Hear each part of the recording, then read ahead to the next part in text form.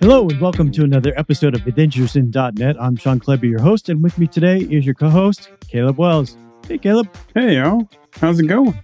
Oh, winter is coming. Winter is coming. It is. Yeah. It was 55 down here, which for us is getting to be cold today. We had a few snowflakes this week, so it's getting there, and all the leaves have fallen. Okay. Got to clean those up, all that kind of stuff. Lots of fun. So. Yeah, we get snowflakes like once every 10 years for like a day. Where's the closest mountains? Is there any mountains in Louisiana? No. I think the closest mountains are probably once you get up into Tennessee. I mean, Mississippi has hills, like rolling hills, like hills and valleys, but no mountains that I can. No, I think that's like it's snow. Either Georgia or Tennessee. So, no, yep. Wow. All right, let's bring on our guest. Let's welcome Christian Wentz. Welcome, Christian. Hi, welcome. Hey. Thank you. Thanks for having me. No problem. Thanks for coming. Thank you. I do live in southern Germany, in Munich, home of the Oktoberfest. Well, if it was to happen, which it doesn't this year for obvious reasons. And we are in the 40s today, right? So they even assume we might have snow on Christmas for Christmas this year. And Germany has mountains. Germany does have mountains. That's correct. Louisiana, we have marshes and swamps and alligators.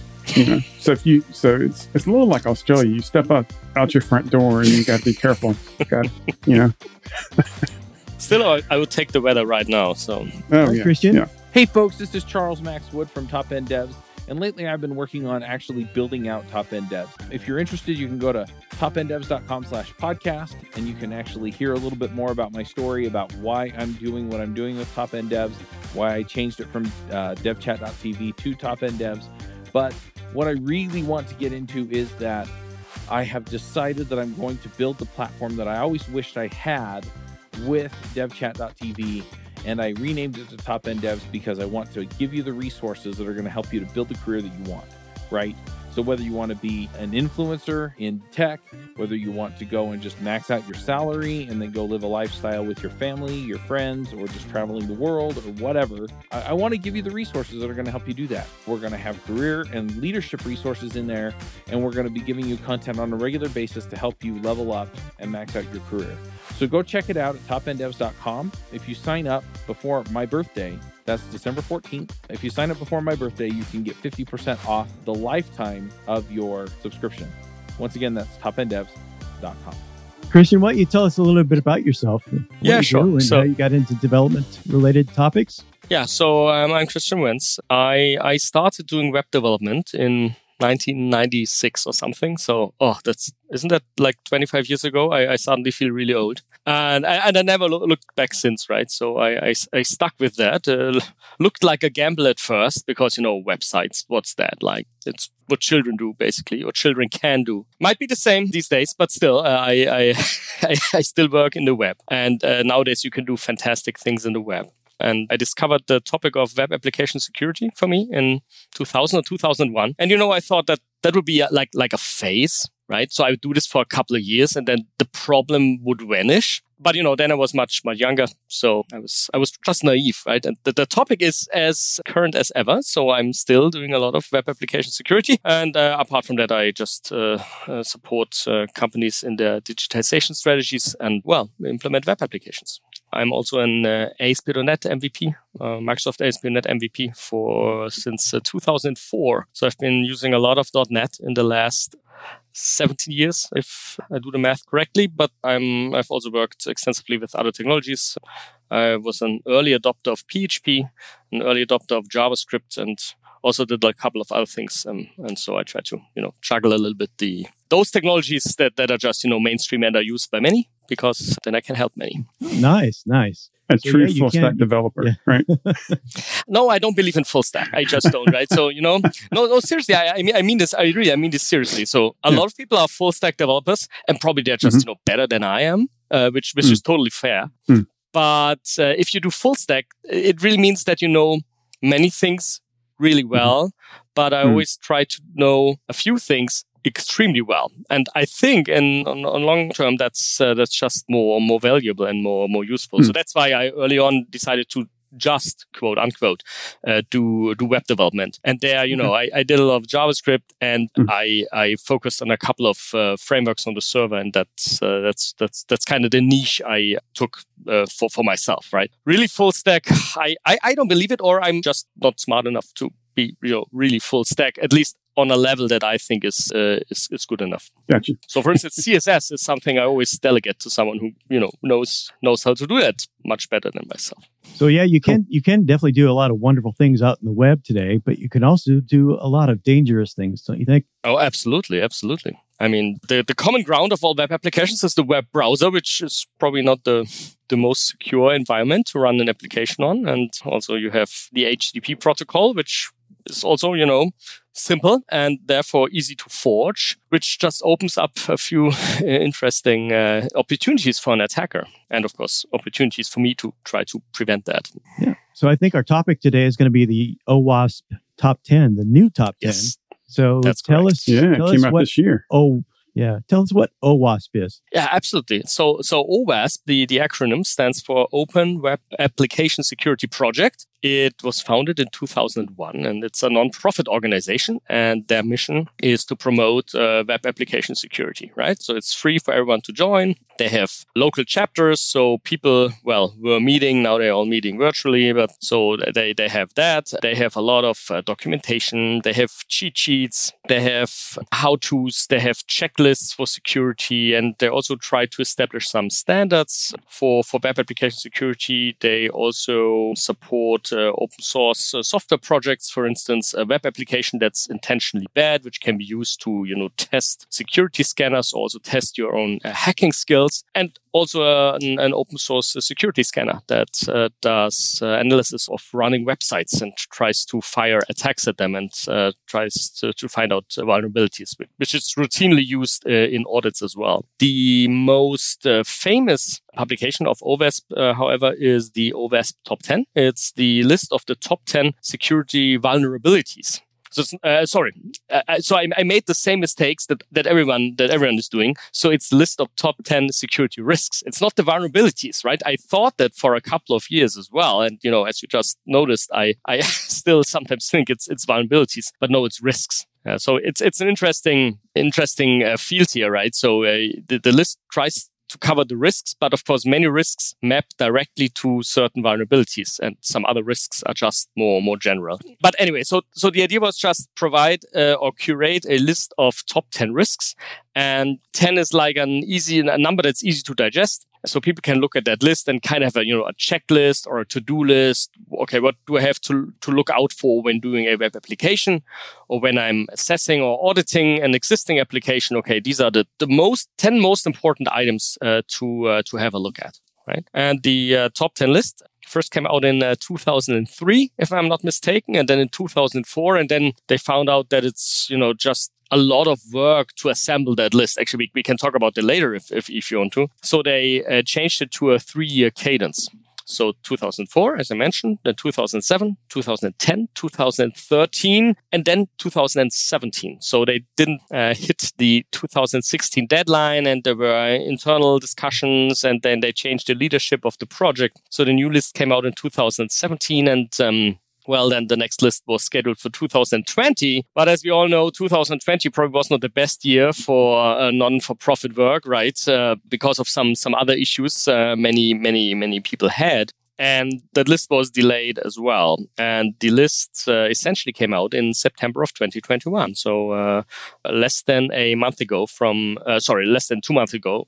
the day we are recording this. And this coincided with the 20th anniversary celebrations of OWASP, right? So that kind of was the reason, I believe, to push the list over the finish line. So OWASP celebrated their 20th anniversary in September with a big online conference and everything. And one of the major sessions at that conference was the release of the new 2021 list. So does the list change much from release to release, or is it basically staying It's in parts. So I think there are several risks or attacks that are either so widespread or so universal that they are in each and every list.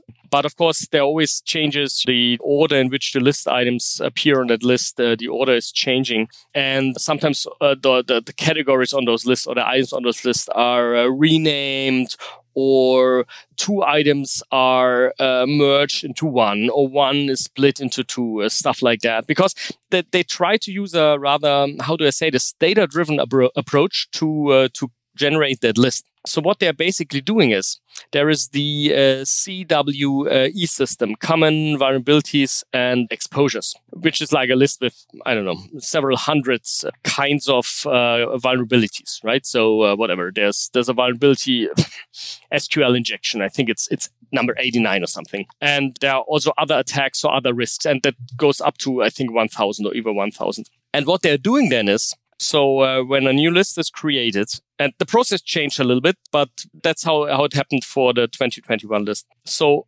people or companies who work in security, they do audits. They are encouraged to provide the results of their audits in a kind of an anonymized form. So what they basically say is, okay, I've audited 100 web applications last year, and 50 of them had SQL injection, and 20 of them had this risk from the CWE scheme, and 10 had this risk, right? And so they gather this, and they gather this from, big companies, from software providers who do automated audits. So they have really huge numbers, but maybe the results are not super valuable. Also, people who do smaller number of audits, right? So everyone, including myself, can just provide their data. And then they have this big chunk of data, and then they try to put this into categories. And what they basically do is they try to merge several CWEs into one category. And this kind of creates the categories in the end. Well, 8 out of the 10 categories are generated that way. And so, for instance, the number one item in the OWASP top 10 has, I think, over 30 CWEs inside, right? So several different aspects, attacks, risks, etc., are encompassed in one item of the OWASP top 10. And of course, over the years, several of those categories, or however you want to call them, stayed the same. But on the other hand, sometimes they decide, okay, let's just put more into one category. So maybe let's rename it to reflect the broader scope. Or, okay, let's focus on several items in that category because the numbers of that items are significant enough so that its position on the OWASP top 10 is justified. So maybe let's rename that one. So in the OWASP top 10 of 2021, I believe out of those 10 entries, I think 5 were also in the old list under basically the same name or with the same content. 2 of them were... No, actually, sorry, 7 of them were already in there. And basically 3 of them are new, but contain an existing item from the old list. So basically the old list, the previous list from 2017 is within the 2021 list, but the order is different and some things were just, put together differently. And actually, one item is new. So it's like 5 plus 4 are still in there. And one item is new because, as I mentioned, 8 out of 10 items were kind of created or detected based on those numbers. And then they did a survey basically saying, okay, is there any, new upcoming uncommon attack you think is relevant, but maybe it's not reflected yet into the actual numbers you get from the field. And then they looked at the results and then they just looked through the top items of that survey and said, okay, which of those items is not already in the list anyway? And then they picked the 2 highest ranked there, which were not already in the list. And then we have 8 existing ones plus 2 equals the OWASP top 10. So it's like data-driven and survey-driven, and they try to make the process as data-driven and let me say deterministic as possible. But yeah, still, I mean, just the way how they put different CWEs into one category, that's something where you can say, okay, I would have done this differently, right? But I do still see value in that list, right? Because all the CWEs are in there. So it's data-driven, but still subjective.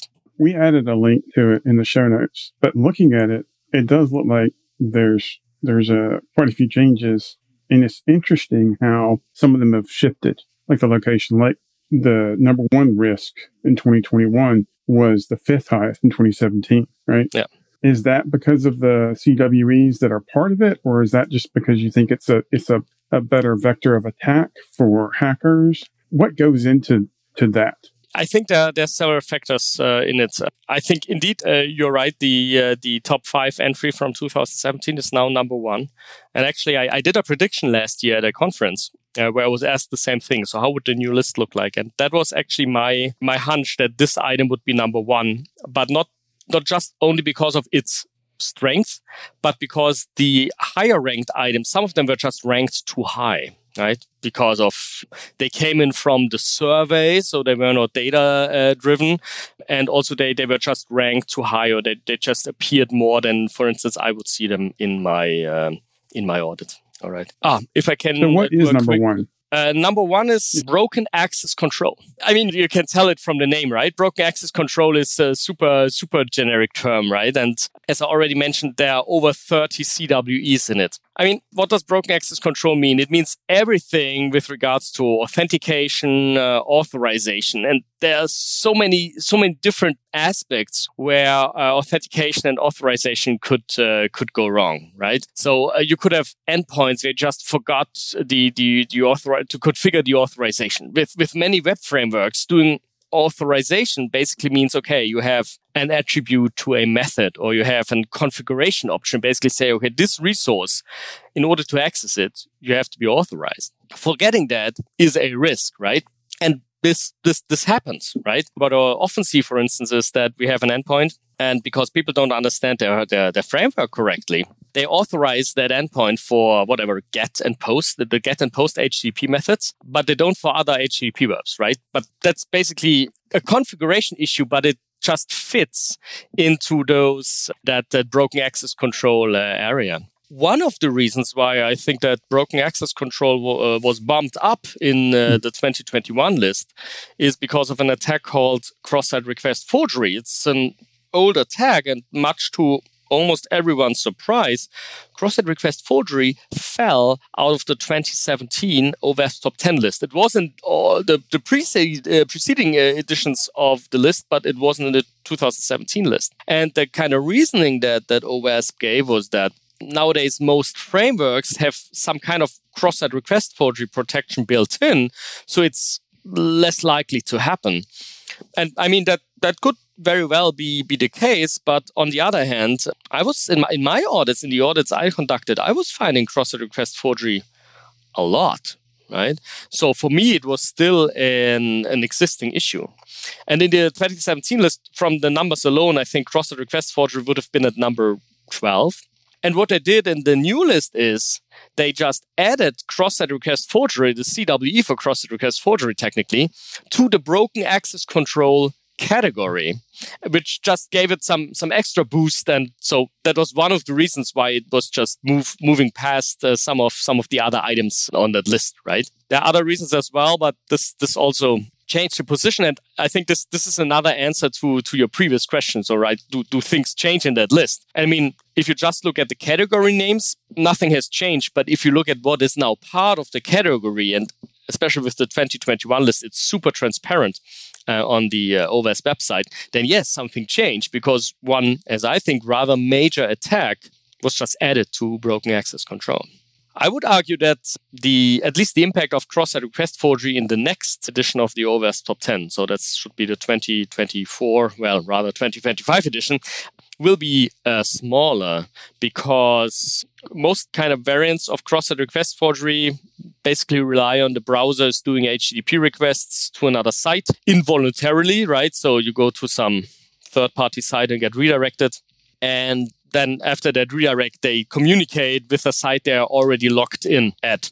But this, of course, requires the use of cookies, and that cookies are sent with a cross-site request. That's the way how cookies work. But nowadays, browsers or modern browsers support same-site cookies. So we can basically tell cookies, okay, if this is not a same-site request, only send it if these prerequisites are met. And in the current versions of Google Chrome, all cookies default to a setting where they are not automatically sent a cross-site request, at least not a post cross-site request. And Firefox will probably follow in 2022. So even if there is a cross-site request forgery vulnerability in a web application, chances are that it might not be abused by an attacker because the browser prevents that. So the situation will get better here. And I think that's a common trend these days in web application security, that developers do not necessarily get better. Unfortunately, right? I mean, I'm a developer myself, right? But still, I mean, if I look at code I wrote a decade ago, I mean, you would just shut off my mic now and try to find someone else. But frameworks get better to some degree. But of course, attackers get better as well. But browsers get better in terms of providing more security mechanisms that can be activated easily, thus preventing attacks. And indeed, many modern frameworks just have cross-site request forgery attacks, cross-site request forgery protection features basically out of the box or easy to enable. Time is of the essence when identifying and resolving issues in your software. And our friends at Raygun are here to help. Their brand new alerting feature is now available for crash reporting and real user monitoring to make sure you're quickly notified of the errors, crashes, and front-end performance issues that matter most to you and your business. Set thresholds for your alert based on an increase in error count, a spike in load time, or new issues introduced in the latest deployment, along with custom filters that give you even greater control. Assign multiple users to ensure the right team members are notified, with alerts linked directly to the issue in Raygun, taking you to the root cause faster. Never miss another mission-critical issue in your software again. Try Raygun Alerting today and create a world-class issue resolution workflow that gives you and your customer peace of mind. Visit Raygun.com to learn more. Their simple usage plans start from as little as $4 per month with unlimited apps and users. That's Raygun.com to start your free 14-day trial.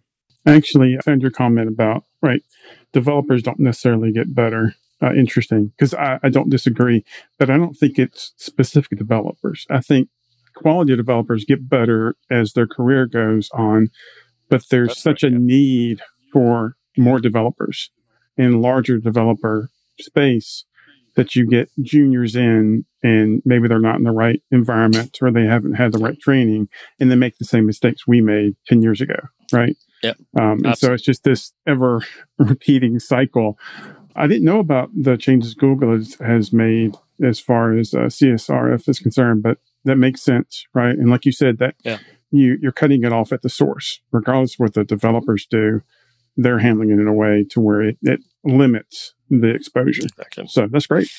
Exactly. I mean, it's not 100% protection, but still, it helps. I mean, I was not super happy when Google changed that, or when the Chrome team changed that, because it broke certain flows through certain applications, right? So I'm not sure if that was a super nice thing to do, but on the other hand, from a security perspective, it does help to some degree. And I mean, security is a hard sell anyway in a project, right? Because you don't see security. You see the absence of security if a hack was successful. But apart from that, I mean, it's like brushing your teeth, right? You don't see if someone is not brushing their teeth until it's too late, right? And yeah, same with security. Yeah. I was talking with a friend the other day. He's a doctor.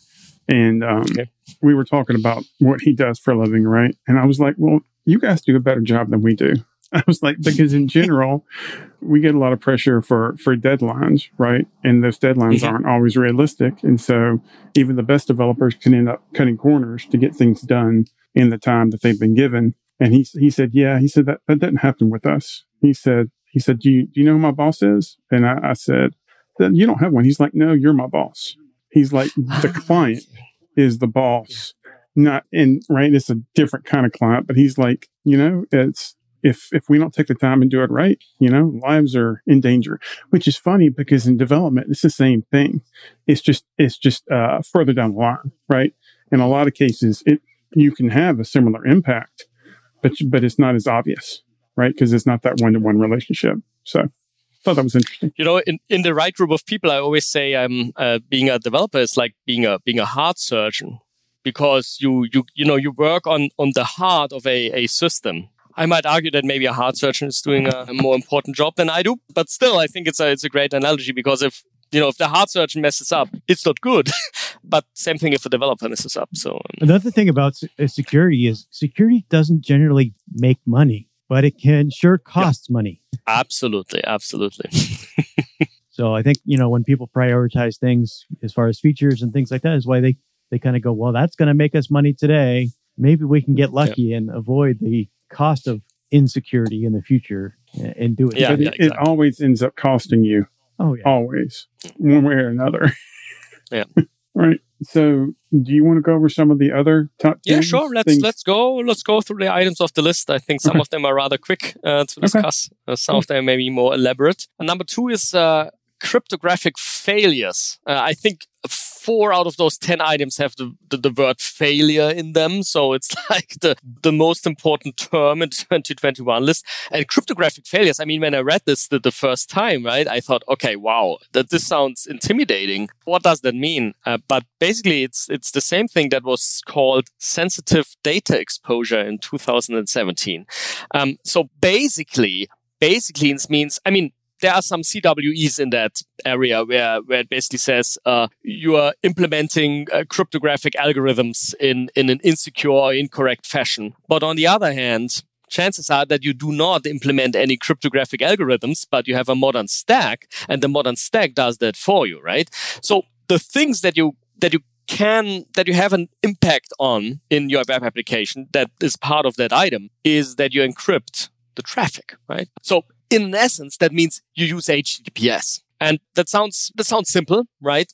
And justified. I mean, if you have an application that is still using HTTP, then the browsers will mock you, right? So they'll show warnings and say not secure. And I think that there are websites dedicated to, shaming you, right? Which probably is not the best approach, but anyway, I digress.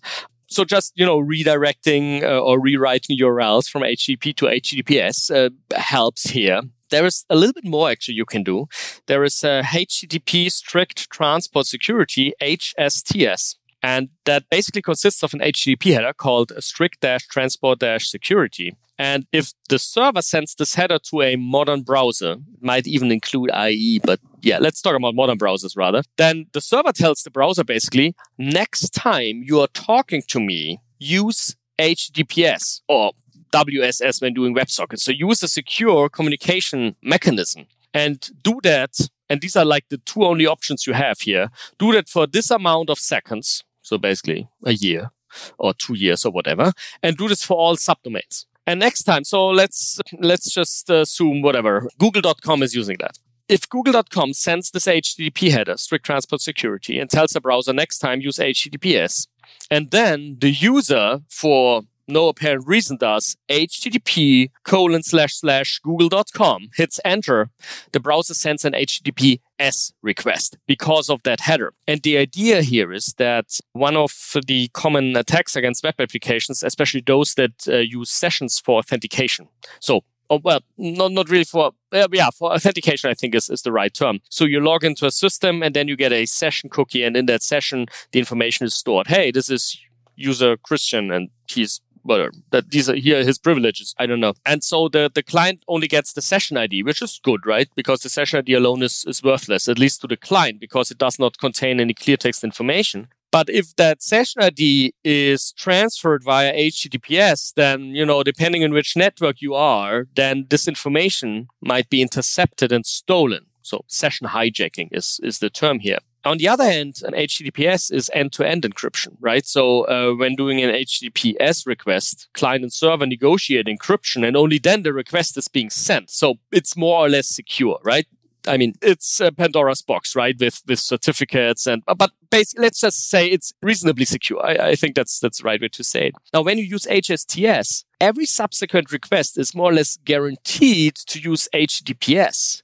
So from that moment on, when the strict transport security header is being sent to the client, the whole communication is secured, which just limits the vectors for session hijacking and related attacks. And it's what I call a quick fix, right? One HTTP header and you just close several attack vectors at once. So when doing that, there is only one insecure request, the very, very first one. The one request where you get the strict transport security header in response. And all modern browsers, they come with a list of domains where HSTS defaults to on, right? And of course, if you're using Google Chrome, what a surprise, all of the Google domains, like all the Google country domains, google.com, google.de, google.co.uk, but also YouTube and whatever, is on that list. But my website is on that list as well. And why is that?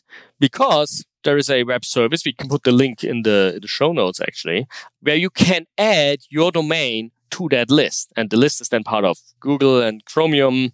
It's also used by then everything that depends on that, Edge, Opera, and also Firefox, right?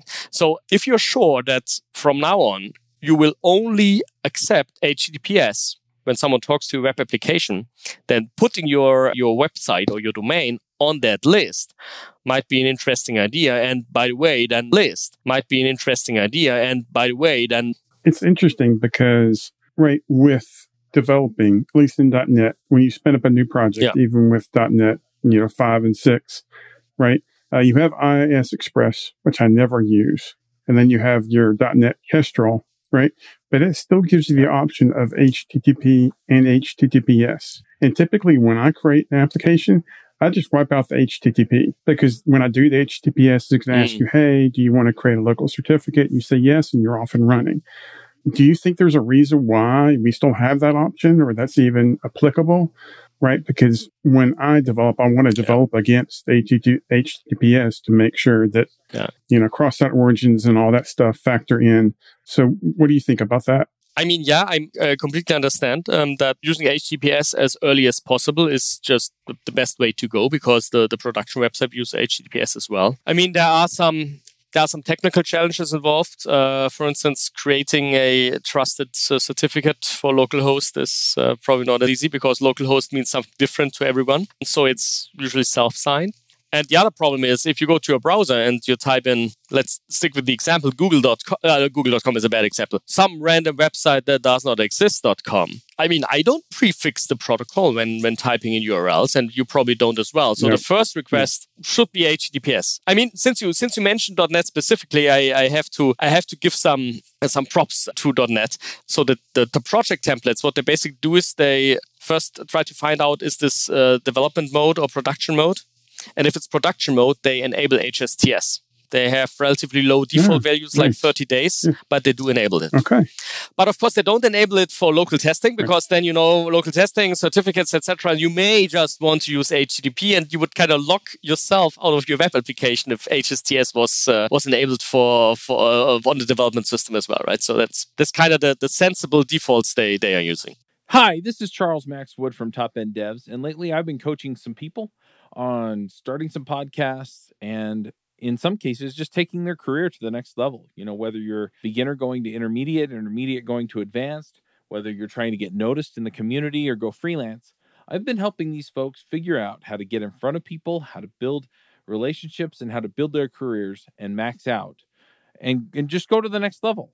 So if you're interested in talking to me and having me help you go to the next level, go to topenddevs.com/coaching. I will give you a 1-hour free session where we can figure out what you're trying to do, where you're trying to go, and figure out what the next steps are. And then from there, we can figure out how to get you to the place you want to go. So once again, that's topenddevs.com/coaching. So now I'm going to move us into pick time. So go with the picks. Caleb, what's your pick? I've got a few things to choose from because I have started building a list. I ran out like 2 weeks ago, but, right. So, you got to have a little backlog. One of them I find really interesting. It's a book called The Art of Impossible. It's by Stephen Kotler. He focuses on flow research and getting into flow. Mm-hmm. And so this book, he's done a bunch of books, focusing on different things, but this book is basically a primer on getting into flow more and by building your lifestyle and your life around getting into flow states. So there's a lot in there, but it's a really interesting read. So, all right. That's fantastic. That sounds actually really interesting because I like being in the flow, but there are days where it's easier to achieve that. Yeah, I wish I could get in the flow every day. It's not. But that's not the case. All right. Christian, what pick do you have for us and our listeners? So what do I have to pick? I'm not used to any the concept. TV shows, books, activities that you're involved in that you just want to let our listeners know about? So one of the things I love doing is going to concerts, but these days it's a bit challenging, right? Because they're all canceled. So I watch more TV than I usually do, and I started watching Squid Game, but I'm in the middle of the season, so please don't contact me with any spoilers. And even worse, I laughed a Money Heist, the show on, I believe it's on in the US, it's on Netflix as well, that is just. Yeah, and but again, no spoilers, please, because so I think they just they are rolling out the second half of the final season in like a week or two. So I didn't watch the first half of the season because talking about coming into flow. Once you started watching that, it's hard to stop. So you're binging, and then of course if there's a sudden end and maybe even a cliffhanger, then just say oh. So that's it. I mostly like reading fiction. So I think I've read all 30 books of Jeffrey Deaver, but there's still a pile of 3 I have to work through. But I try to read not that many books related to work. So who's your favorite band? But maybe it's a good thing. My favorite band, that's super hard to say. I think so. I was talking to Caleb prior to the show. So I love going to Aerosmith concerts, and so I hope to be able to see them once more. I did see them in Louisiana. In New Orleans, actually, to be exact, like a decade ago or even longer. So that's what I like. So old style, old men still doing what they've been doing for 50 years. Right? Aerosmith, AC/DC. All right. Yeah, I did see them in Munich as well, AC/DC, actually, a couple of years ago. I even saw Guns N' Roses, but that was an interesting experience now with the new old lineup. Awesome. All right, so my pick this week is going to be the game Diablo 2 Resurrected. Okay. So, I remember playing Diablo 2. The remastered version. First came out, way back when. Remastered, yeah. And my kid used to watch me play it all the time when he was really little, and he started playing games and things like that too. So they've released or re-released it with completely upgraded graphics, a lot of gameplay, engine. Wow. Everything is still there that was in the original game. It just has now been modernized. So a lot of the detail in the graphics is much, much better. And so they're making a little bit of updates. And so it might be, fun to play because I've recently heard that Diablo 4 has been delayed because of issues and lots of things going on with Blizzard. So if you want a little bit of retrospective gaming, but with the modern graphics, check out Diablo 2 Resurrected. I think the original one, when did this come out? Like 20 years ago? 2001, 2000, something like that. I still remember playing that. Wow. Okay. First, that one wasn't. Yeah. Same here. Oh, wow. Nice. Very amazing. When you start playing it, how much you then suddenly can remember, which you already forgot, right? Isn't it? Yep. So you still know how to play the game, right? Even though you haven't done it maybe before. One thing that's nice about the Resurrected is you can actually toggle the graphics back and forth. So you can, while you're playing, you can toggle and say, what did this look like before? It's like, big difference. And then they redid all the cutscenes, which is that's awesome. So even the original cutscenes, I was going, why don't they make a movie? Why don't they make a movie? But they redid them completely and made them, much higher res, things like that. So check it out. All right. I will. So if our listeners want to get in touch with us at the show, we'd love to hear from you. You can get me on Twitter. I am at .NET Superhero. And dun, dun, dun, dun. And I'm at Caleb Wells Codes. All right. Thanks, guys. Great show. Thanks for coming on the show and talking about OWASP. Yeah. Thanks, Christian. Thanks. It was great. It's been my pleasure. Thanks for having me. We'll catch everybody else on the next episode of Adventures in .NET. Bye, y'all. Bye-bye. Bandwidth for this segment is provided by CacheFly, the world's fastest CDN. Deliver your content fast with CacheFly. Visit CACHEFLY.com to learn more.